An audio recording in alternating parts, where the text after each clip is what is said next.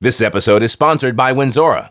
Looking for a fast-acting psoriasis treatment for your patients?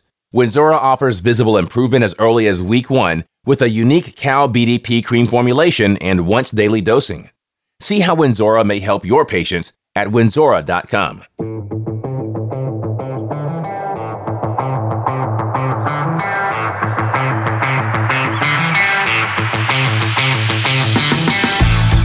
You're listening to the Derms and Conditions Podcast. Welcome, everyone, to another, what I think is going to be a tremendous episode of Derms and Conditions. And I have with me today someone that I've known for years. I'm happy to say that we're very good friends outside of anything related to dermatology, because I've known him from way back when he was a resident and I was early on with the American Osteopathic College of Dermatology and a lot of the work that we did there. But he has certainly worked his way into a lot of recognition in dermatology. He's a great guy, great dermatologist, and a great educator and researcher. That's Dr. Brad Glick, who is residency program director at Larkin Palm Springs, the program in Miami. He spends a lot of time in the trenches seeing patients, about half of his time overseeing the residents, the rest of the time seeing patients himself in private dermatology practice clinics, also running clinical trials, and a heck of a lot of dermatology education. He's focused on a lot of different areas, but a lot of involvement in psoriasis. In fact, he's on the medical board of the National Psoriasis Foundation, and he's active in everything he does. He doesn't just have it on his resume. So, Brad, it's great to see you today, and thanks for being here. Well, Jim, thanks for having me. It's always a pleasure to be with you. And I must tell you that it's always a privilege to be able to have the opportunity to do something educationally with you. And I appreciate all the years of engagement. Yep, it's been great. And thanks for the kind words. In fact, I know that you are up in Vancouver, Canada, being active in the American Academy of Dermatology and also are on the board of the American Academy of Dermatology. So we appreciate those efforts. So, Brad, as you know, there's been a lot of advance in systemic therapies in dermatology. We certainly have had psoriasis, now atopic dermatitis. Now we're getting into alopecia areata and other areas, hidradenitis suppurativa. Not only biologic agents, but even other oral therapies. Big advances.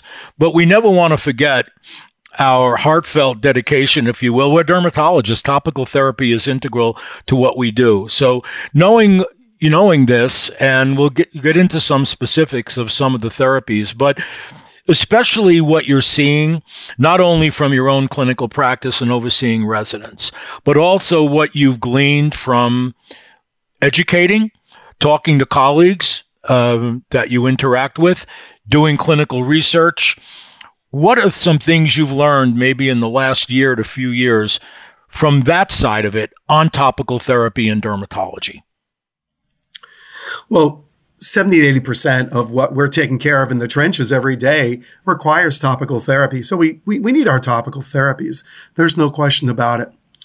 I think what's great is some of the systemic therapies have topical versions. We can use those mechanisms of action, and they're quite effective in treating the skin. And so some of these unique technologies, Janus kinase inhibitors, we have our hydrocarbon receptor agonists, we have fixed combination therapies with retinoids and topical steroids, and of course, calcipotriene and betamethasone, another fixed combination therapy. These are unique products that are important for treating most of our patients with inflammatory skin conditions. And so, just as you said, we have to have these topical therapies in our toolbox, despite these incredible agents that are targeted systemic therapies, and they have the host of side effects.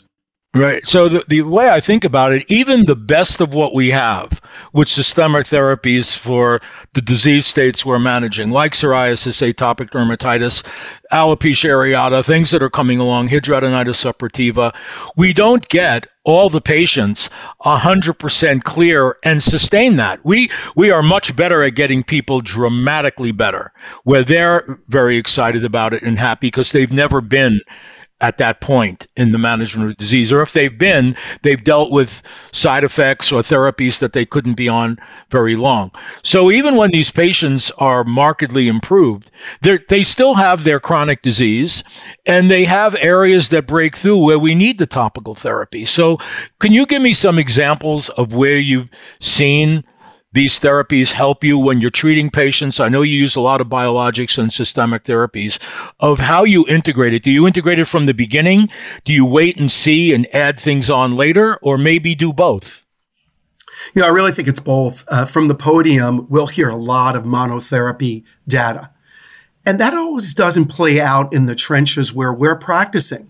Because Mary comes in, she has pretty widespread disease. And as you said, these therapies we have, the biologics, even some of the systemics, the Janus kinase inhibitors, they clear the skin remarkably, but not completely.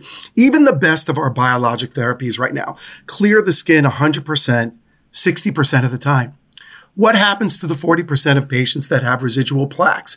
We have to use topical therapies and use combination therapies to successfully get these patients to a higher level of clearance in those remaining individuals that have not cleared their skin. So topical therapies are obligatory, despite the fact that we have tremendous systemic therapies in our toolbox. And there's many of them. And it's not the adjunct of going backwards to topical corticosteroids.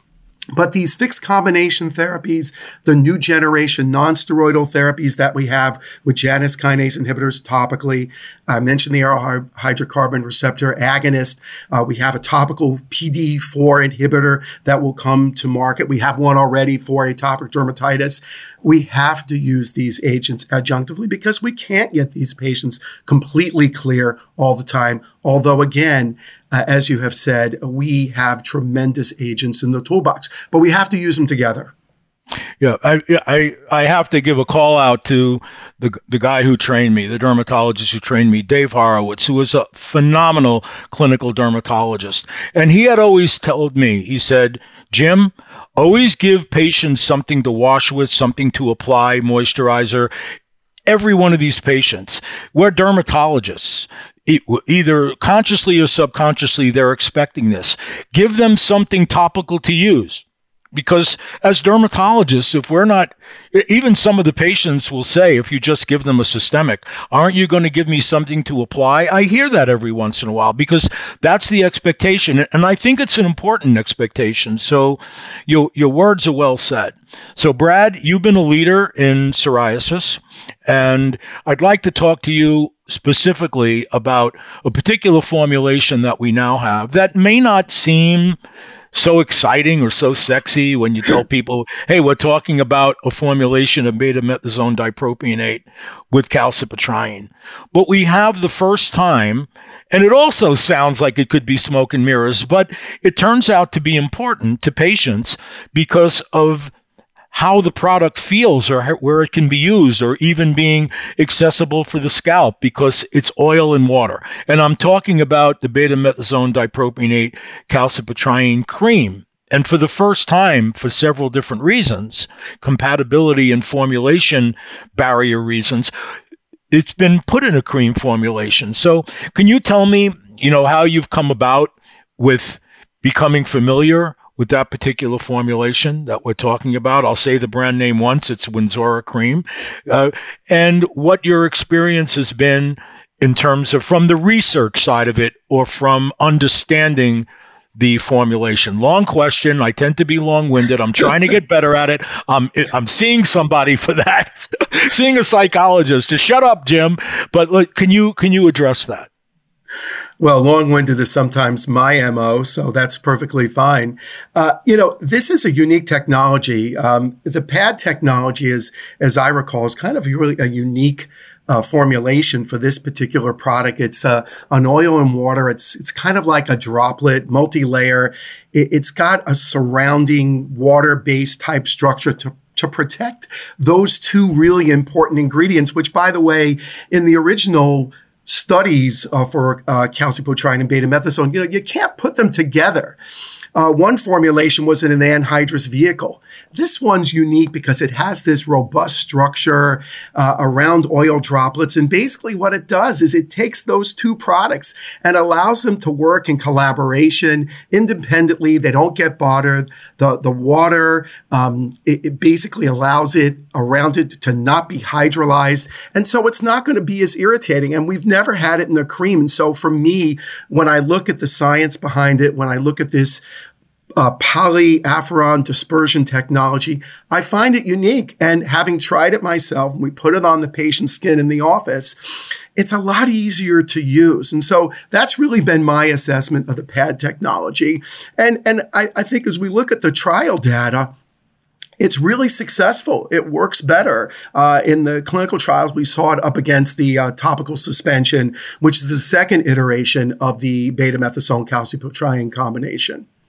Yeah, and what's interesting about it is, calcipotriene doesn't like an acid pH. It gets broken down. That's why if you apply salicylic acid right with it, it gets degraded. Betamethasone dipropionate likes an alkaline pH. So they're partitioned in separate droplets, if you will, micelles, but then they're put into that water-based cream formulation, which is so much easier to apply, and the patient outcome data in terms of how the patients feel about it is excellent, like you say, from the clinical trials. So, Brad, I want to take a break right now for a moment to get a word in from our sponsor. And hang on, I got some long-winded questions for you.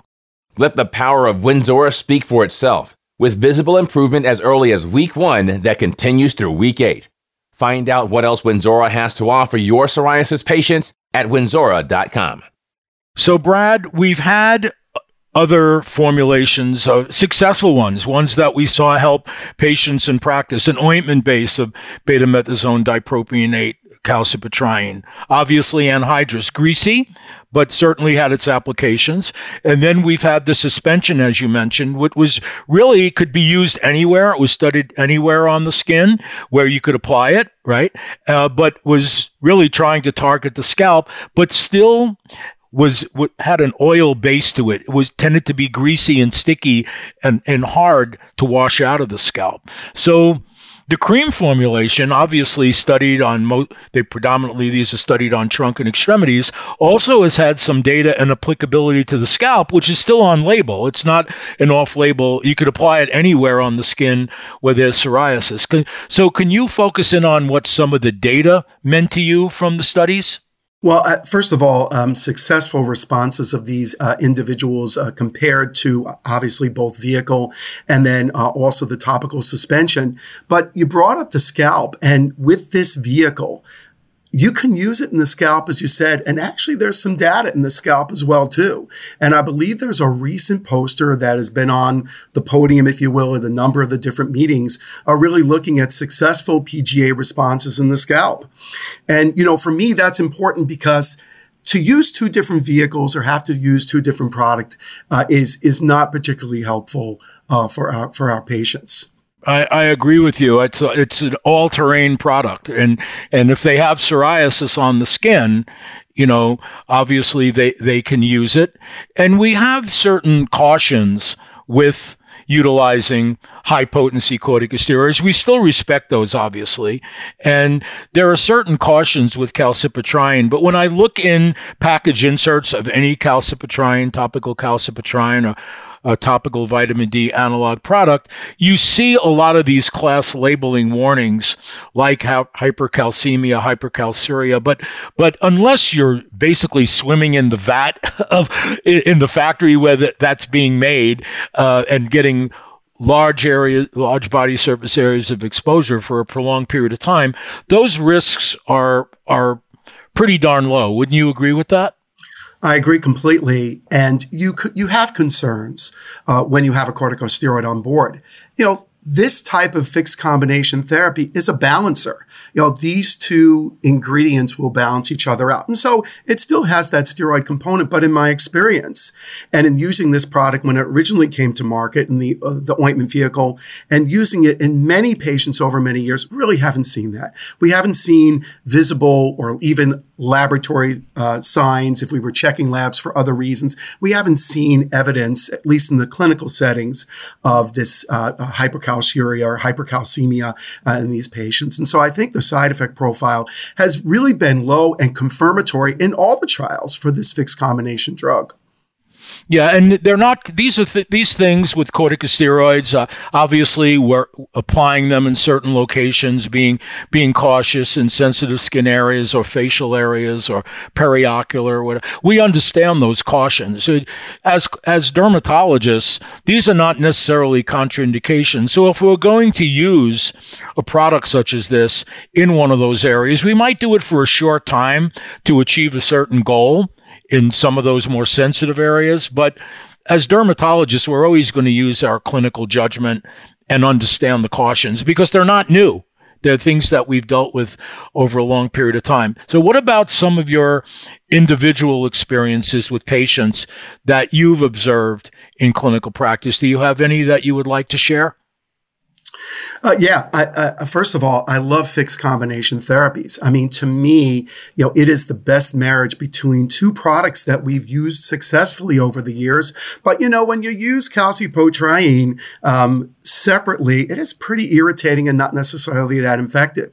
And of course, betamethasone dipropionate is highly effective. But together, they're really a perfect marriage, particularly in this vehicle. In terms of a particular patient, for me, where I've actually been utilizing the new product is not only on plaques in the extremities and the trunk, but I've been using it a lot along the hairline in the retroauricular region in a number of my patients. And that's really frustrating for our patients. And one of the things we didn't really talk about is in the recent trials for the new PAD technology, betamethasone dipropionate calcipotriene product, is the improvement of itch. And, we've learned over this last 8 or 10 years that there's body itch with psoriasis, but clearly the scalp is horrendous, Jim, for a lot of these patients. And so the improvement of the itch in a very short period of time, the improvement clinically as well in the scalp, from what we know from some of the recent scalp data, is early in the first week, is impressive. And I've seen this in a number of my patients with this particular product specifically. Okay. Have you utilized this formulation in patients that may be on a biologic agent or they're on phototherapy and they have persistent lesions on the legs are common, or even some of the other systemic therapies, and now, maybe they've tried something else, but the compliance has not been that great because they say, that's kind of sticky or whatever, where you've used this to help those persistent areas that are not responding to the systemic therapies. Any anecdotes there? Well, first, that's another one of those long-winded questions, and that's got a lot of different parts to the questions. But yeah, there are tons of anecdotes because, again, if we circle back to the systemic therapies, and particularly the biologics, I use a lot of biologic therapies. They're amazing, they're wonderful, but they don't clear all the plaques. I recall one of my patients recently who had about maybe 15% BSA, and the area that I could not clear were the shins. Well, why couldn't I clear the shins? I couldn't clear the shins because the guy is a tile installer. He's on his knees all the time. He's kebnerizing his knees all the time. The biologic couldn't get it all done. Scalp got a lot better. The elbows got a little bit better. But the anterior tibial regions didn't get better. I used this fixed combination product. It took about a month and the plaques almost completely melted away. And of course, they have to continue on therapy. And so I think that's a perfect example where we have a high-level systemic therapy, but what may be missing is the use of the topical therapy. And listen, the patients get spoiled by these systemic therapies. They're amazing. We have to encourage them in order to get to a greater degree of clearance to use topical therapies adjunctively. Right. I think that's, and the scalp being itchy, they're kebnerizing their scalp when they scratch, right? So you're always fighting not only the inherent disease, but the fact that the itching exacerbates. And one of the interesting things is they actually included evaluation of itch over the first week in their phase 3 trial with this cream formulation, and have the data that actually in the package insert in the product labeling, which, fortunately, there's more attention paid to pruritus or itching in atopic dermatitis. When I was a resident, we were taught that psoriasis didn't itch very much. And that has clearly turned out not to be true. Sometimes you have to inquire about it a little bit more because they don't come through the door scratching at that moment like an atopic dermatitis patient. But a lot of patients with psoriasis have itching, like you said, on the body and the scalp. Any final words of wisdom from Dr. Bradley Glick? Right? Well, first of all, thank you very much for having me here. And it's been great. And I really enjoyed the conversation. In terms of words of wisdom, firstly, we're so fortunate to be dermatologists. We really have the greatest field. Medical, surgery, cosmetic, it's fantastic. I particularly like the medical stuff. In terms of the words of wisdom, how fortunate we are to have incredible new products in the toolbox, unique mechanisms of action. A lot of the studies that have been done and the science behind these products have enabled us, and patients and subjects in clinical trials have enabled us to understand these disease states more clearly. And so I'm excited. I'm excited to have these therapies in my toolbox. I have a lot of choices for being able to take care of my patients. Well, that's great. You know, Brad, hold on a second. In the studio here, I'm opening up the shades on my window. There's a whole bunch of dermatologists picketing. They have signs saying, "Stop the long-winded questions." I mean, I got a whole group of them out here. Now I'm going to have to deal with this. But I want to share with you, you know, so if anybody's ever walking by, see us in the hallway at a meeting, and I wave, "Hey, Brad," and they overhear me saying, "How's Fran Drescher's mom?" So what people need to know is, Brad, I've known him a long time. He sent me a picture, and he was with this woman, and this woman had this white poofy hair and the big glasses that I'm used to seeing the Jewish mothers wear at an early bird special when I was down in, as a resident in Fort Lauderdale. And I texted him back. I said, "Are you with Fran Drescher's mom?" Because she looked like the woman that's Fran Drescher's mom on The Nanny. And he goes, "No, that's my mother." So now, Brad, how's your mother doing? I just say, "How's Fran Drescher's mom?" Or he'll tell me right up front, he'll text me, "Hey, Fran Drescher's mom says hello." But one thing that's very special about Fran Drescher's mom, is Brad's mom, is that she makes her matzo ball soft. And we both love our matzo balls soft. But I'm not going to ask you a question about matzo balls, so we already know that answer. Brad, how do you like your pizza? Do you like your pizza very thin crust, like a typical thin crust New York pizza? Or are you going to get your beard and mustache messy with that gooey Chicago deep dish pizza? What is your favorite? There's no question. I'm a Brooklyn boy. You ain't giving me that Chicago stuff. Sorry, everyone from Chicago. I like my, somewhat thinner crust. I like my New York pizza. And it's the water in that sauce from the pizza in New York. So I like my New York pizza. And you know what? Unfortunately, we don't have a lot of it down in Florida. We don't have it out here either. And I don't have to ask you if your family says gravy or sauce, because you already answered that question. You said sauce. Now, Brad, I live out here close to California, and it's very difficult when I see them putting pineapple or, God forbid, tofu on their pizza. We're from Brooklyn. Enough said. Thanks so much for being here today and talking to me. Always great. And I'll see you soon at a meeting. Good luck at the AAD. I know that you're going to be very helpful educationally and on the board level. Thanks a lot. It's an honor, it's a privilege, and I appreciate the opportunity. Everyone stay well. Thank you for listening to this episode of Derms and Conditions. If you have any questions or comments, please email us at podcast@fred.health. And most importantly, if you like this episode, subscribe to the Derms and Conditions podcast on Apple Podcasts or wherever you get your favorite shows. Thanks for joining us. Wynzora thanks you for joining this week's episode.